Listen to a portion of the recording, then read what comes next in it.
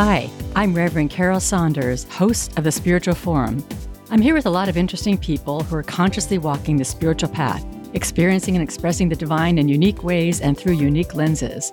Everyone here has wisdom to share and an interesting story to tell, all to inspire you on your spiritual path. Welcome to the Forum. Welcome, everyone, to the Spiritual Forum. I'm so glad you're here. I've been traveling. I've been away for weeks. I was at the Parliament of the World Religions for a week, tabling with my spiritual vegan friends. And then I went to Denver for the Podcast Movement Convention and learned just so much there about how to up my game on this podcast. And I'll be taking some steps over the next year or so. One of the things I'm resisting is monetizing it. I am just holding to the vision that there are other ways to sustain a message like mine, which is one of hope, inspiration, and awakening, that there's other ways to do it other than having interruptions by advertisements. So it's definitely an option. I've learned what I can do, but I'm hoping that we can sustain ourselves in another way. So in that vein, if you feel moved in any way and you want to keep this podcast going, I'd appreciate if you go to thespiritualforum.org and make a donation, large or small. It doesn't matter. It's really about energy. It's really about, receiving energy and giving energy and kind of being in that flow. So I appreciate everybody who has donated so far. Also, if you are on Spotify or on Apple Podcasts or wherever you listen, please leave a rating and review and subscribe on YouTube. I'm on YouTube now too. Last thing I want to say is don't forget my retreat, October retreat. It's only 6 weeks away. And that is a retreat on the whole planet spirituality, and it'll be in Kansas City. And you can learn more about that at thespiritualforum.org/retreat. All right, let me introduce my guest. My guest is Serena-Faith Masterson. Raised in a satanic cult and subjected from infancy to covert mind control experiments aimed at splitting her identity, Serena-Faith Masterson developed over 300 unique personalities in her courageous fight to stay sane and alive. In her remarkable and inspiring memoir, I Am Serena, she authentically shares her 35-year journey to heal and integrate into the whole person that she is today. She did this by connecting to her authentic self under the guidance of Norma Delaney, a woman who committed over 20 years to helping Serena heal. Today, Serena mentors individuals worldwide who want to set themselves free from their trauma. She shows them how to differentiate between their soul voice and their mind's voice. Now, that is something that every single one of us is yearning for. I know that because as a minister, I got that feedback more than anything. How do I listen to the voice of spirit versus my own ego voice? Serena believes she's not a victim, but the creator of everything she endured because she chose, before she was born, to wake up to the game of fear. We're going to have a great conversation today. Welcome, Serena. Oh, thank you so much, Carol. I'm so pleased to be here. I am too. I'm glad we made this work. I contacted you after reading your book. I'm like, there is so much in this book, and there's such a huge message. So we're going to do this in 2 parts. And today we're going to kind of focus on your story, your healing, your spiritual life, and that a magnificent transformation from all of these personalities into one amazing whole person. And our next one will be more about the game of fear and the victimhood that's going on in the world, and how we can take this message into the world and heal ourselves and the world. And I'm sure both of our sessions will intersect in different ways, but that's generally how we're going to be dividing them up. But so let's start by you telling me, all of us who are listening, your spiritual story. We have agreed that we're not going to go into the details of some of the torment and the trauma that you experienced as a child. So that's an agreement up front. But we're really interested in knowing how you got to where you are today. And I just want to say to listeners that I did read Serena's book. I read it word for word. I tried to skip ahead, And it just didn't work for me because I kept wondering, how did she get there? So I had to go back.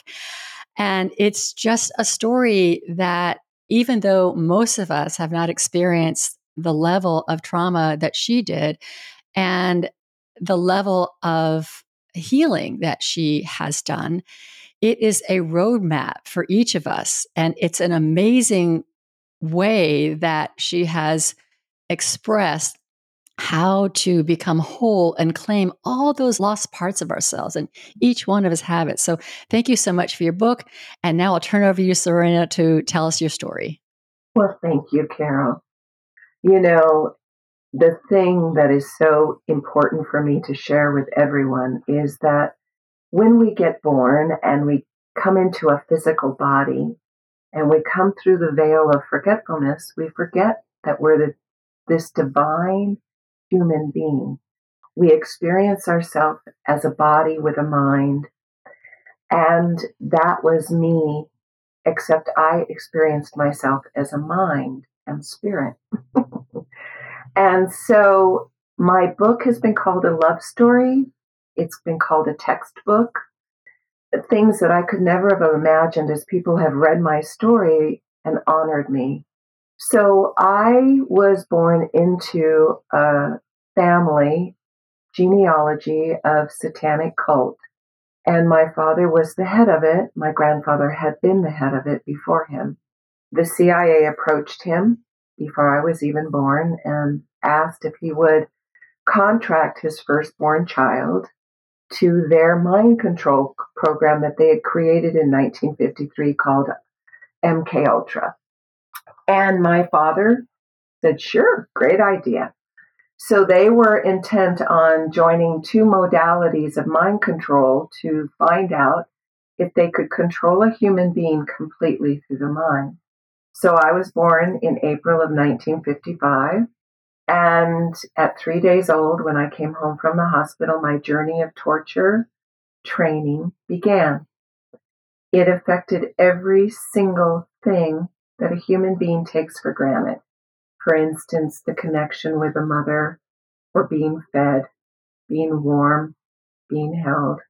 Everything was reversed for me. I was cold.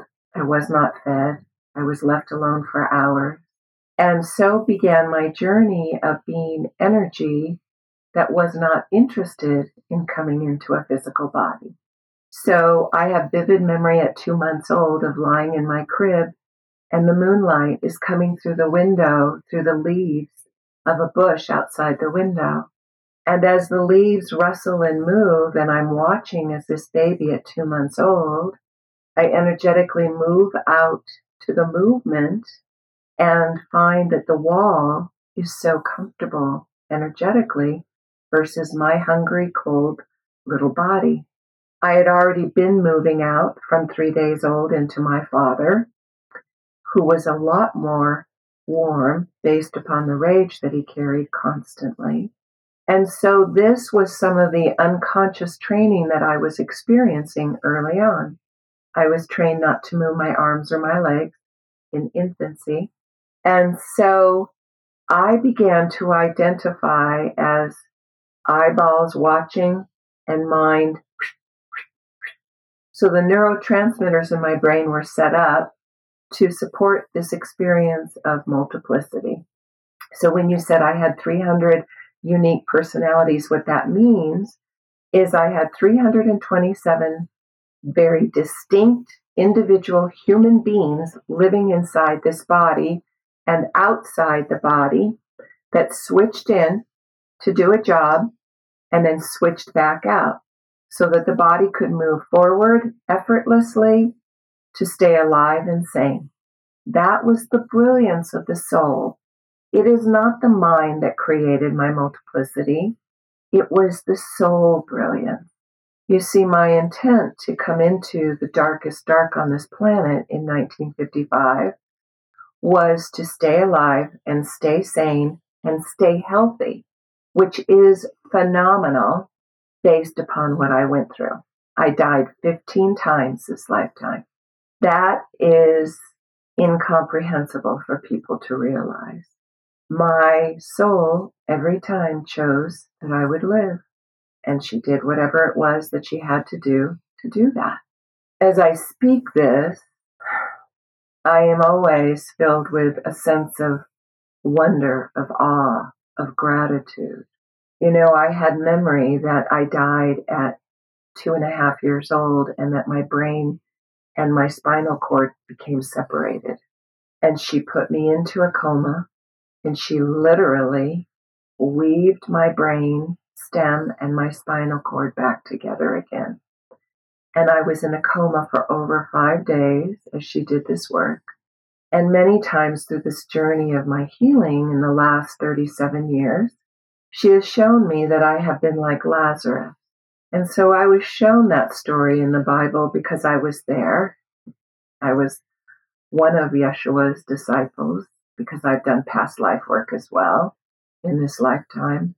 And I was shown the dynamics, the way that it actually happened, where Yeshua brought Lazarus back into his body for healing. And it was amazing. That is how I have come back into life.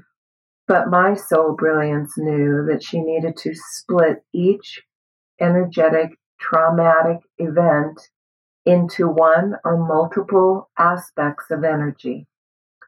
So when I do a workshop with people and I teach them about the profound wisdom that they truly are, and I invite them to come in and do the breath practice that I learned from Norma Delaney, I teach them that there is an element of such brilliance that they have forgotten who they are.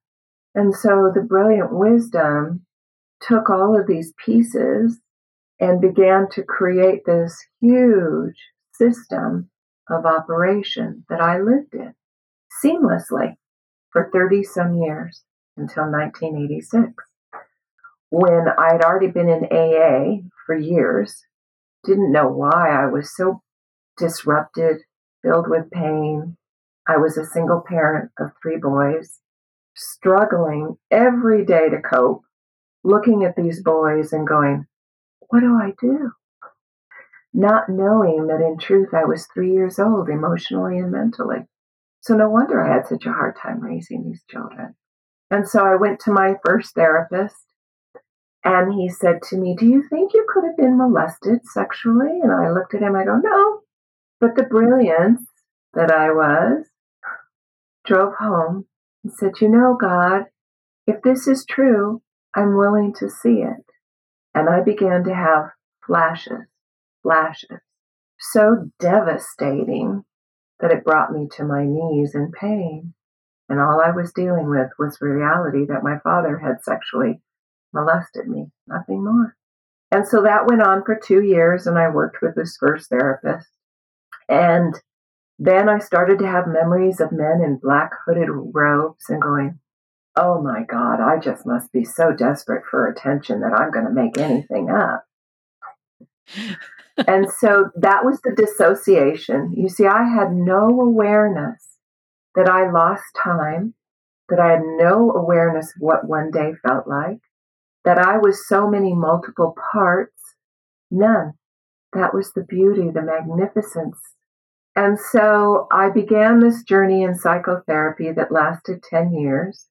And one day my blessed sister, who was 14 months younger than me, who was going through the training to become a therapist, would call me and say, now, I don't want you to contaminate my memory. I just want you to listen, Serena. Just say yes or no. And I would listen. I go, yeah, I've had that memory. No, I haven't had that one. Just very detached.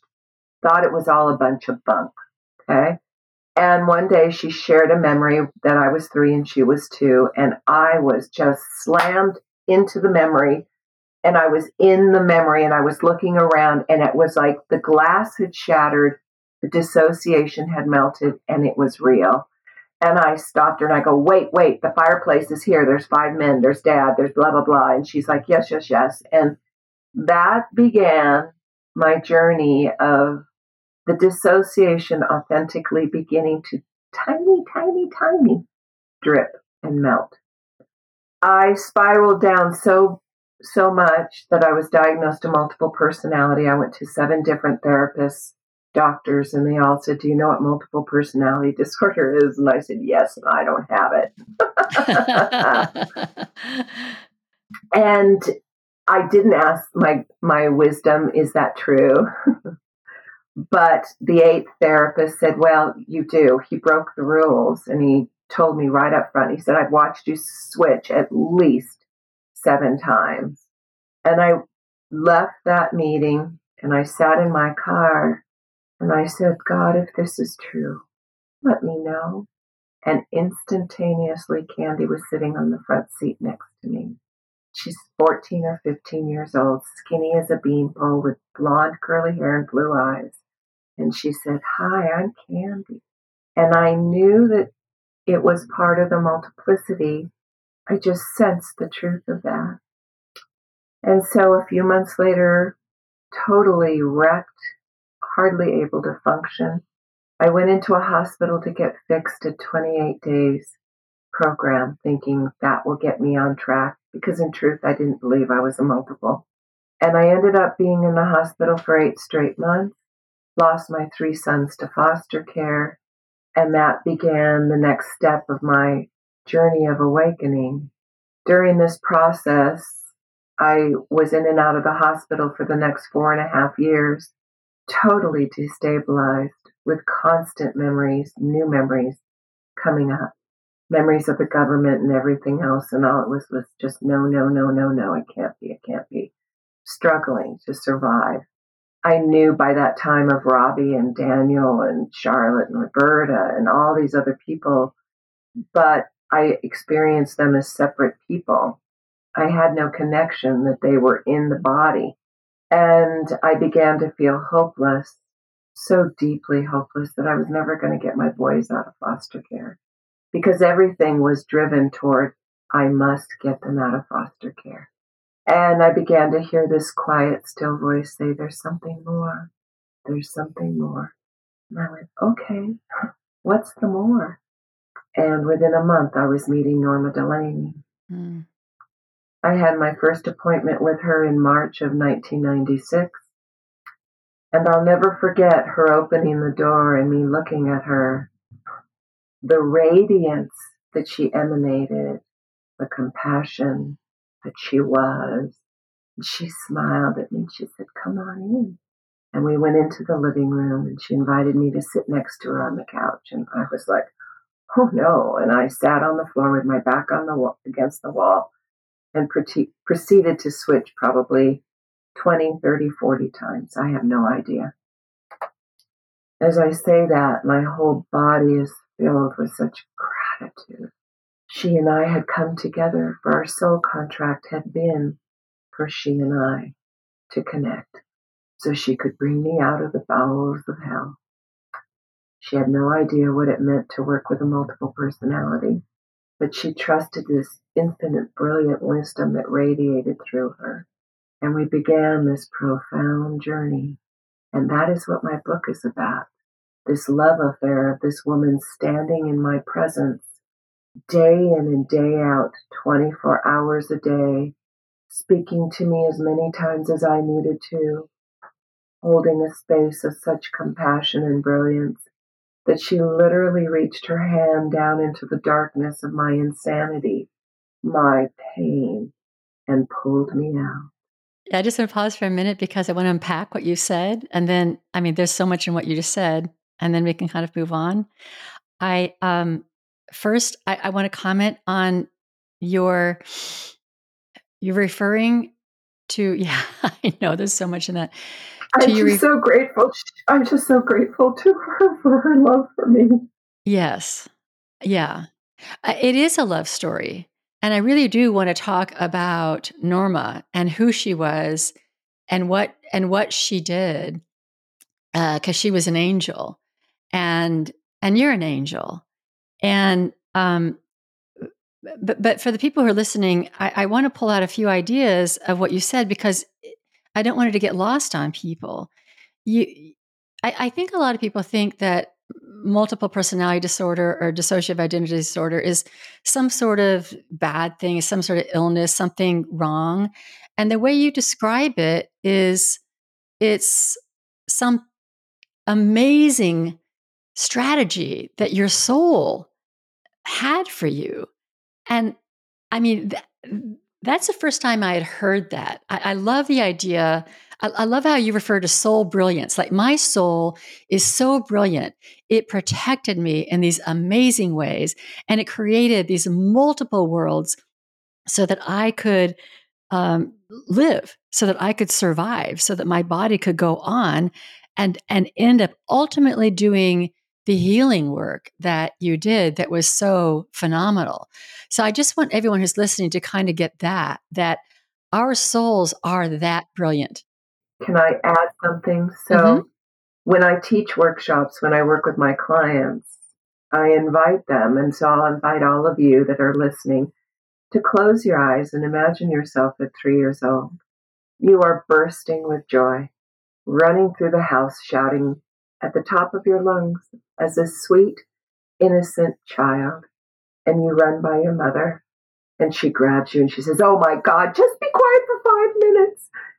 And that little child that you are inhales in shock, steps out of the body, and in that moment, an aspect of personality is created.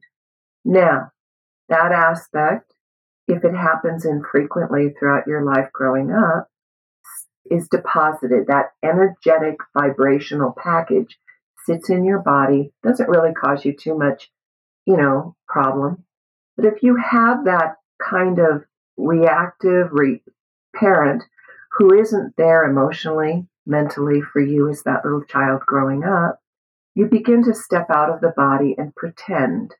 You see, no one on this planet gets to get a free pass out of pain, out of heartache, out of fear.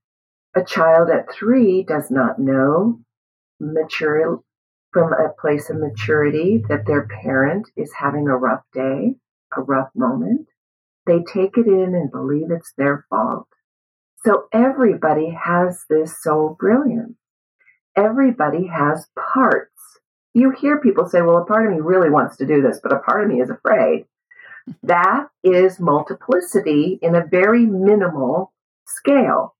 So as a person, when we are dealing as multiple parts, we're conflicted, then we don't get to choose from a place of empowerment, joy, and peace.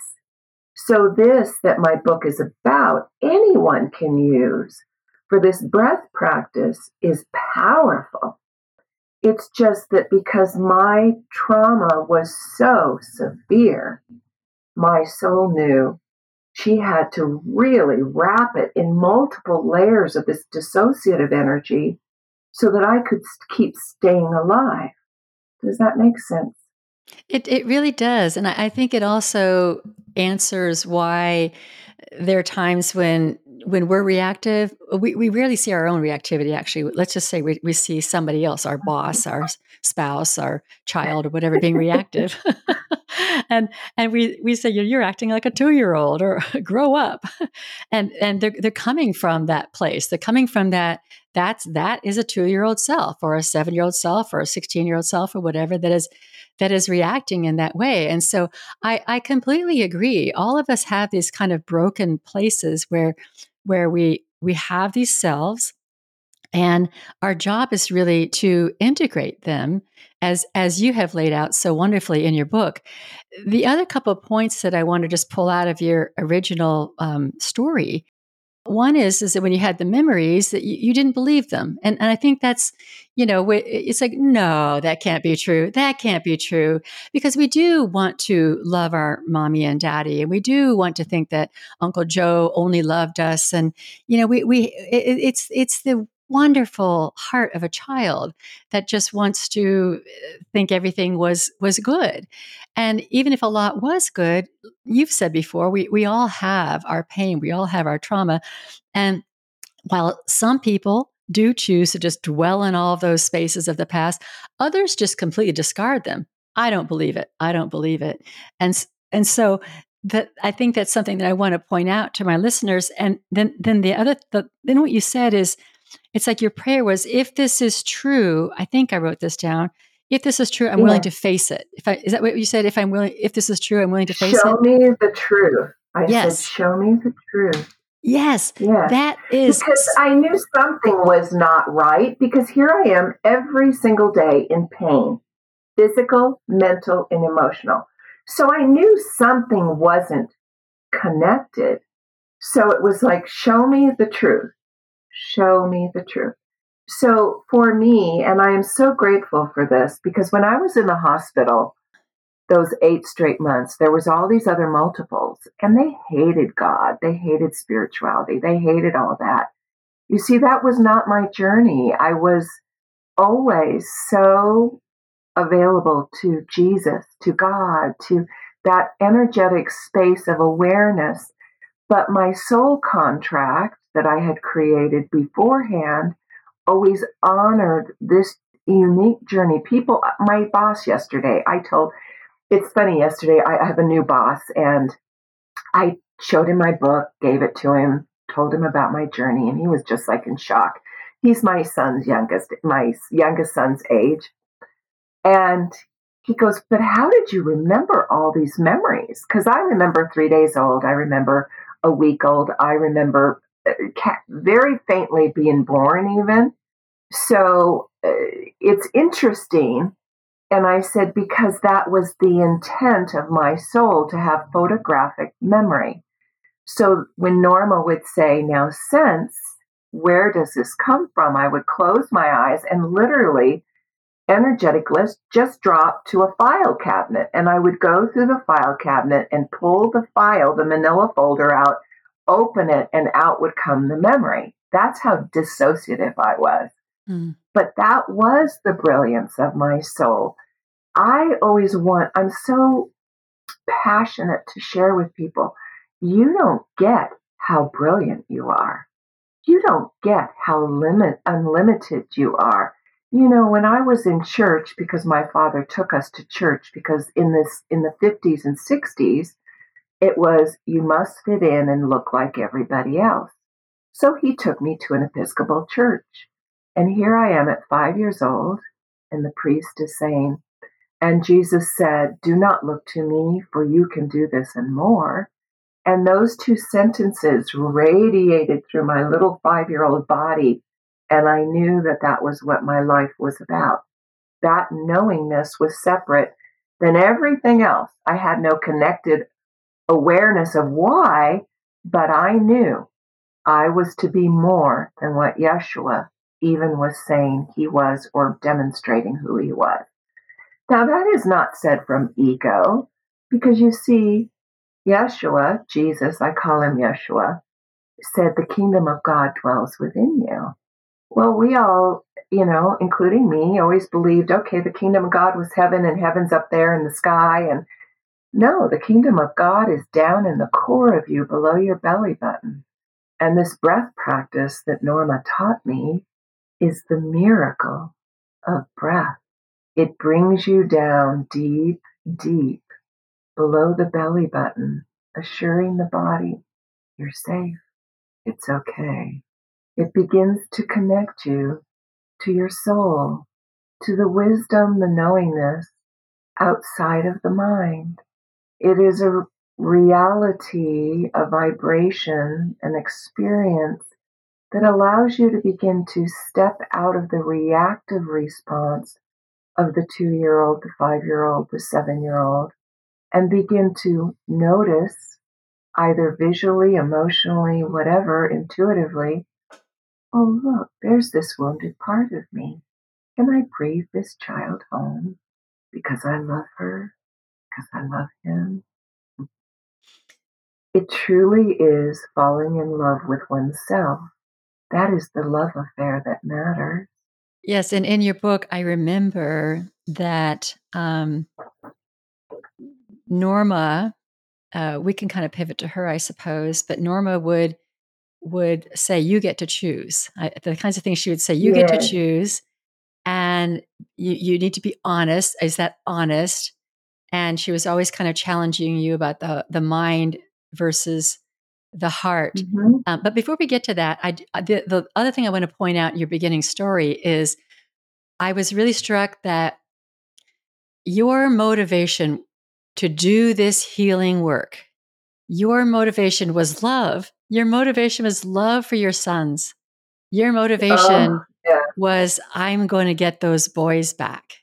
And I thought that was so interesting. I had wondered if you would have been able to No, complete your journey with, absolutely not. I would yeah, not. No. I am very clear for me. And it's funny, I was working with one of my clients yesterday and I said, I want you to hear this. I want you to feel how proud you are of you. You are doing this work without any motivation of a child or any other reason, but because you want to help you. No, my level of self-hatred, of self-loathing, of wanting to die, kill myself was humongous. So if I didn't have these three little boys that I loved so hugely, and I loved them the only way I knew, from a base of fear, but I did love them. And I was going to get them out of foster care, whatever. And so my soul, in her brilliant wisdom, allowed me to come together in a semblance of enough stability that in 1998, the court said, oh, good, you're pretty integrated. You can have your kids back. Little did I know, because remember in my book in 98 of November, after they left my home and they went on their journey, then my soul said, now you can live your life somewhat comfortably, or if you choose to delve into this even more deeply, it will be worse than anything you can imagine. So, no, I would never have done this work if I had not had that carrot of my three boys. I love them. yeah. So I wonder about, you've talked about your soul contract with Norma, and well, let's talk about your soul contract, because I'm wondering if your boys were in there Okay. too.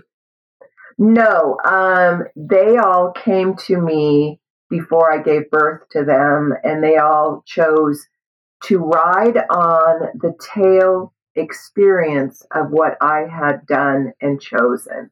And Okay. they all had a different reason for their connecting to me.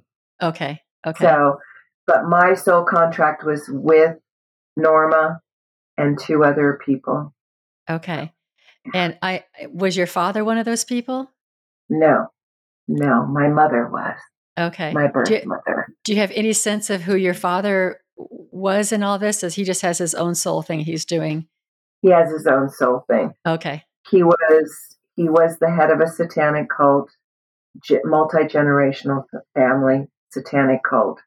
He was in high school with my mother, my birth mother, and saw her as the perfect victim that he could marry Mm-hmm. and bring into the cult without her rebelliousness, which was exactly.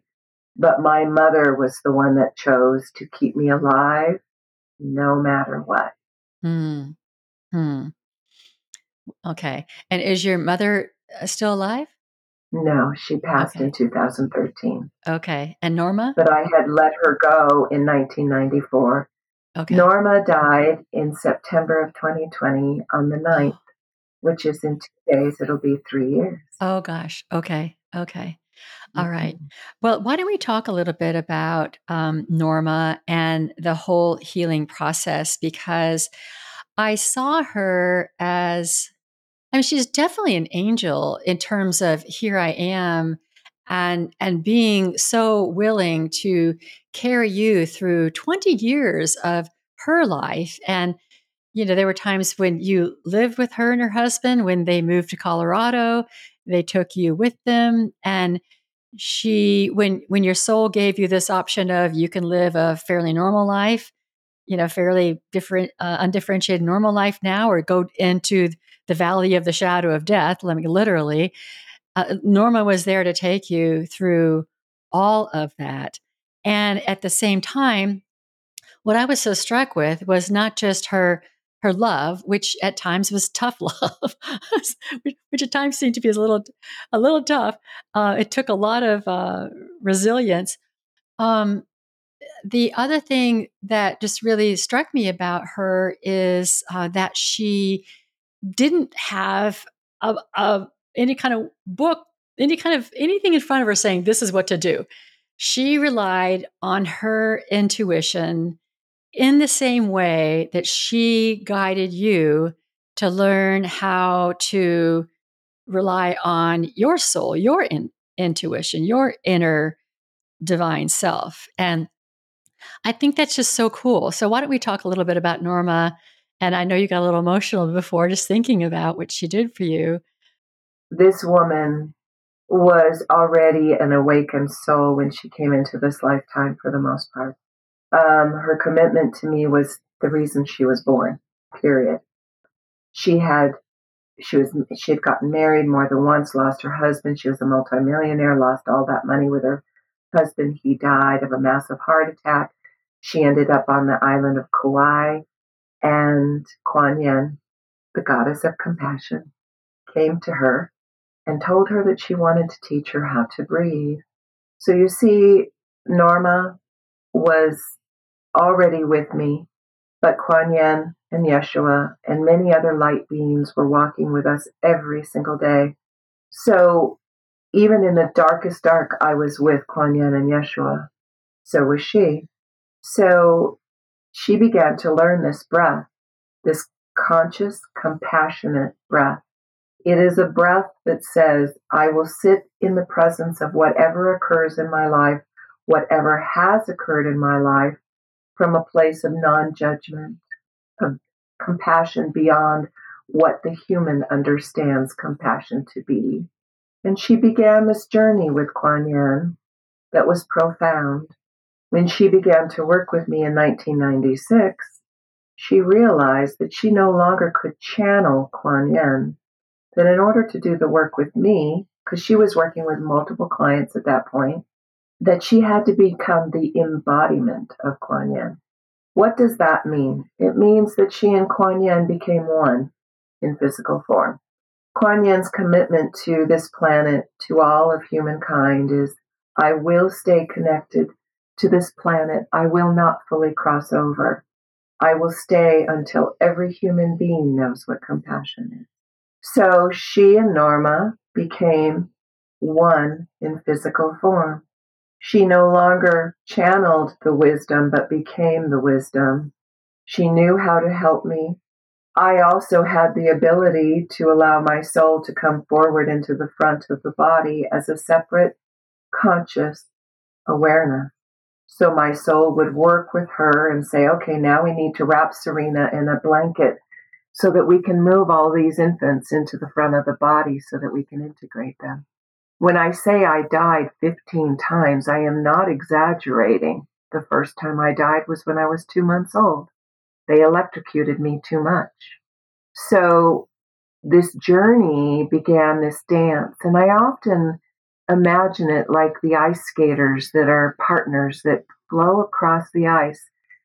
They are so in sync that there is nothing that's out of step.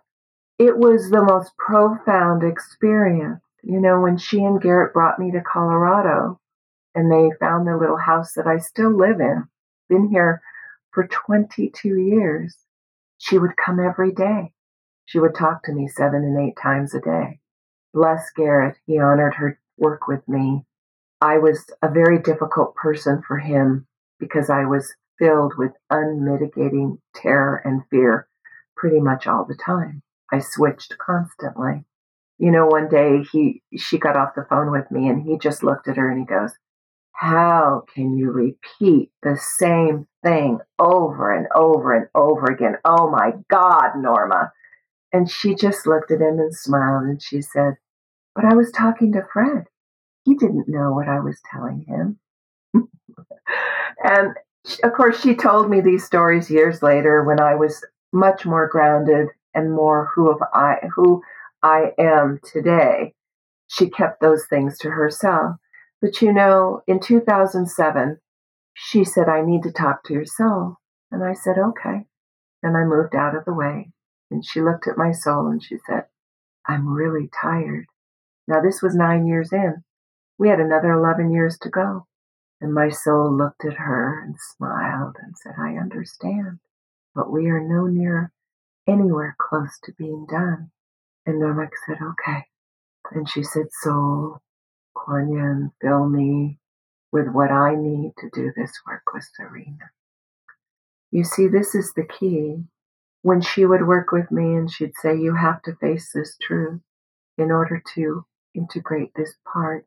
You cannot hold on to the rage, cannot hold on to the judgment. And all I felt was rage and judgment. I would say, soul, fill me with the compassion. Let me look through your glasses at this experience. Let me feel the truth. You see, Norma, day by day, moment by moment, painstakingly taught me, this is feeling, Serena. Don't go to here. Breathe. Be with me in this moment. What are you feeling? People don't get that simple thing, the perseverance, the commitment on both our parts to get me to even just feel, what did that feel like? I'd say to her, well, I didn't have any pain. And she'd say, yes, you did. Your body hurt terribly. That was the truth. So over and over, breath by breath, moment by moment, she taught me, this is truth. This is alive. Robbie and you are one. You live in the same body. And I'd go, huh? I didn't experience it like that. Can you even grasp the level of dissociation that she had to work with? Every day she heard me and everybody going, no, no, no, no, no. I think somewhere in your book, you say something like, imagine being in an auditorium with 327 people. and they all have a different view of things. It's like, and you've got to bring them all together. It's like, okay, I get it. That's a lot of work. That's a lot of work. And they don't necessarily are aware of each other. Yes, every person being so distinctly different, body types, genders, monsters, a toggle bolt, an ant, a bug. Yeah. All types of energetic personalities. And we had all learned that to survive, we had to fight, because we had to fight to breathe. We had to fight to eat. We had to fight to move. We had to fight for everything. And so Norma, day in and day out, was meeting this. Boom, boom, boom. So the only way that I could come out of the bowels of hell was in that very first meeting. And from that time on, she began to give me her energy of light and take in the darkness.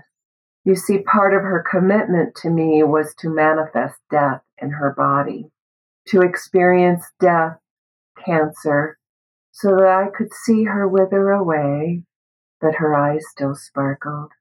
Her love for me was still there. For you see, I had experienced death so abhorrently from the time I was an infant in the cult and in the government, that part of her commitment was to show me death. So she died on September 9th, 2020. It was the most profound experience for her. On September 8th, I was sitting on the couch sobbing. She was in a coma by now. She lived in California. I still lived in Colorado. But we connected every day, multiple times a day, because we loved each other so. And I said, what am I so upset about? And I asked the question out loud so I could hear it, which I have found to be a very powerful tool. And I said, I will not see her sparkling brown eyes. I will not hear her voice. I will never touch her hand again or hold her body. And I let me sob with that truth. And I sat in the grief of that reality as I breathed. And then I heard the words, will you let me go? Will you let me go? Yeah. And I said, yes, Mom, I will. Because it didn't matter that thousands of miles were between us. She and I still could speak. And I went to bed that night. And I left my body and I went to her. And I stroked her face and I kissed her. And I thanked her. I said, it's okay now, Mom, you can go. And she let go fully in that moment. Wow. That's really, that's amazing. I think that you and Norma have your own love story. It's like it's like your souls came and kind of completed each other, and it's very, very beautiful. I love the way you speak of her. I love the way she worked with you with such steadfast commitment. I just don't know how many people are committed to anything, you know, that committed and can just keep at it, not even knowing when is the end of this. We don't really know, but that really is what love is. That's what love is. Love doesn't go, I got 10 minutes and I'll give it to you. It's something that's so vast and everlasting and has no boundaries. And that's what I like to think the love of God is, the love of our soul is, our inner divine self. It's just so much bigger than can fit into what we understand in this 3D world. And she demonstrated it. And I'd like for you to talk a little bit. I know we only have about 10 more minutes. So I'd like for you to talk about your soul agreement and what that contribution was for your healing, the contribution that you and Norma doing the healing work alongside with the other two souls in your soul agreement, what that has done for consciousness. Can you share that a little bit? Sure. So when I met Norma, I was not aware of any of this soul contract stuff. I was in survival mode. I didn't realize how magnificent it was that we both met in Seattle, Washington at a Cryon event, and yet we both lived in Southern California. People go, wow, isn't that lucky, blah, blah, blah. And I'm like, no. Mm-mm. You see, the soul, spirit, with spirit, anything is possible, okay? Anything is possible with spirit. I was deemed as being irreparable. I would never be repaired. I was broken. That's what the psychological community believed. So I had already lived over 300 lifetimes on this planet. I'd come from Lemuria. I had gotten so discouraged with the fact that even the lifetimes that I had lived as a shaman woman in an Indian society, I got lost. Even though I was one of Yeshua's disciples, I got lost. And so I said, I want to be born into the darkest dark so I can shake myself awake so that I can finally get that fear is not reality on the planet, that it is illusion, which I really didn't get at all on this side until the last few years. And Yeshua, Kuan Yin, Kuthumi, Saint Germain, the Brotherhood of Light, many of them said, the archangels, who I've been very close to, they're all like, well, we don't think you're going to be able to do that kind of a choice without getting lost in the darkness. So let's ask if some souls will be willing to support you in this journey. And so Norma's soul raised her hand. She goes, I'll help her come out of the bowels of hell. And then my birth mother raised her hand and she said, I will do whatever it takes to keep her alive. And then my dear friend in Portugal, Tanya Castillo, raised her hand and said, and I will finish whatever Norma can. So 19 years before I was born, Norma was born. 25 years before I was born, my birth mother was born. And then 19 years after I was born, Tanya was born. And so began this journey that I died so many times, was such a living nightmare that the worst horror movie that you would ever go to was not even comparable to what I lived, and I lived it 24/7. And I believed I was alone, but I never was. This profound journey that my birth mother was willing to be born into a family of such chaos and cruelty that she was severely wounded so that her husband would pick her in high school so she would end up in the cult. It all had a perfection to it that she would love me that first year and cheat and hold me when my father wasn't around so that I would have some kind of semblance of touch, sneak and feed me at times when he wasn't around because he was a military officer in the Navy, to having my book serendipitously come out 5 months before Norma passed so that Tanya would read my book and contact me in June, 3 months before Norma passed, so that the connection would be made. So I began to share with Tanya and say, I don't know why Norma's so sick. I don't know what's wrong with her. And begin this journey with Tanya so that she could help me come into the body in a way I'd never come into it before, to integrate the dissociation that made my body so vibrationally dense that it was flat like a piece of wood, so I could survive all the trauma. So that was Tanya's commitment to me. So this dance of spirit, that every single time I needed something, it was there, was honored. I say this because I hope all of the audience members can hear. When you choose such a phenomenal choice, you can discover the journey with your soul by intentionally saying, "Soul, will you be a part of my life?" You see, the soul honors the human so completely that it will not force itself upon the human. It is the human that must invite the soul into consciousness, into the body more fully, into every moment of every day. Mm. And your healing itself has an impact on consciousness. I think that when Oh, yeah. you have your Yeah. full healing, that also impacts the consciousness for all of the rest of us. So every thought, word, and deed creates, whether it's conscious or unconscious. So in 2015, Yeshua came to Norma and I as we were working in her room in her house in Colorado, and he said, "You two have broken the veil on man's unconsciousness. It will never, ever go back to where it has been." And I was like, what? I was trudging through the mud, the daily grind of, I get to choose. Will I choose my self-hatred? Will I choose dissociation? Or will I breathe in the presence of this agonizing pain? And Norma's choice to show up moment by moment, breath by breath, whether it was 2 a.m. in the morning or 6 a.m. in the morning or 9 at night, she was always there. And he had told us this. Evidently, this that I had chosen was so huge that it sent waves of conscious awareness through everyone on the other side.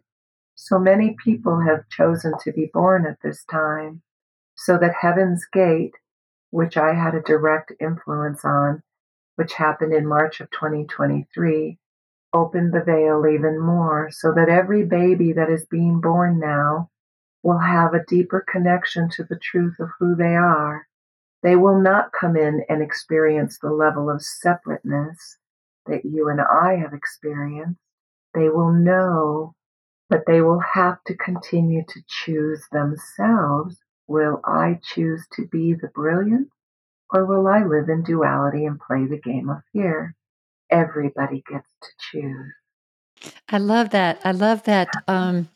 That your healing impacted consciousness in that profound way, and I believe that everybody who does the work on their wholeness and integrating their own self and making the choices for not living in fear, not living in rage, living in forgiveness and unconditional love and all of that, it's all impacting consciousness. It's all impacting what is Absolutely. awakening now in everywhere in the world.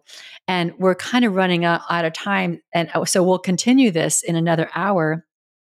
And I just appreciate your being so open and authentic. Your whole story is about being authentic and choosing the authentic path. And it's a great roadmap for all of us. But I wanted to just give you 30 seconds, a minute or so to say whatever you might not have said. You probably want to direct people to your website and your work, and then we'll close. Yes.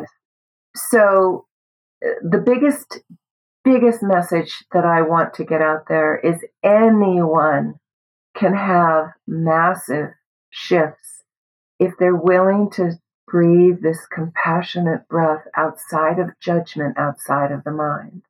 If you go to my website, iamserena.net, you can listen to my interviews. You can do 21 breathing sessions for free.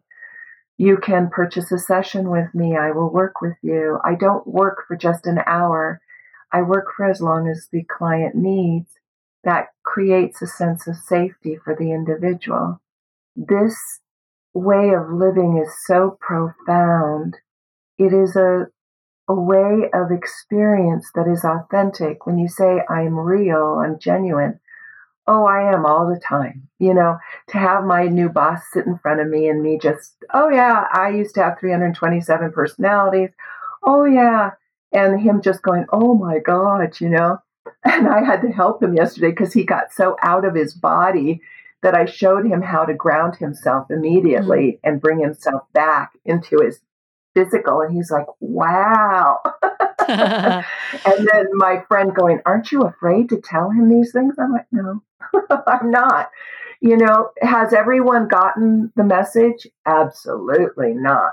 No. People are disappointed that my book doesn't have any satanic cult memories in it. It's okay. Like, okay, well, we don't need more of that. What is your website? I am Serena.net. Okay, I am Serena.net, and we have so much more to explore. I'm really looking forward to talking another hour with you, Serena. And I think the last thing I want to leave with people is I want to invite people to ask the question, if this is true, I'm willing to face it, or something like that. I think it's a wonderful prayer, because if you have any questions about your own life or what is reality, what is truth, what is not, ask that question of Spirit. Show me the truth. Show me the truth. And I think you'll be very, very, very surprised and that how much your consciousness is willing to show you what is true. And that is what this whole awakening that we're in the midst of is all about. Because your soul knows everything, Carol. Your soul knows everything. It knows every moment that you have lived this lifetime, even if you don't remember it. Your soul does. Right. Your soul knows everything. So thank you, Serena. Thank you, listeners. Thank you so much. I'm going to close the Spiritual Forum now, but we'll see you next week. Appreciate everybody joining us.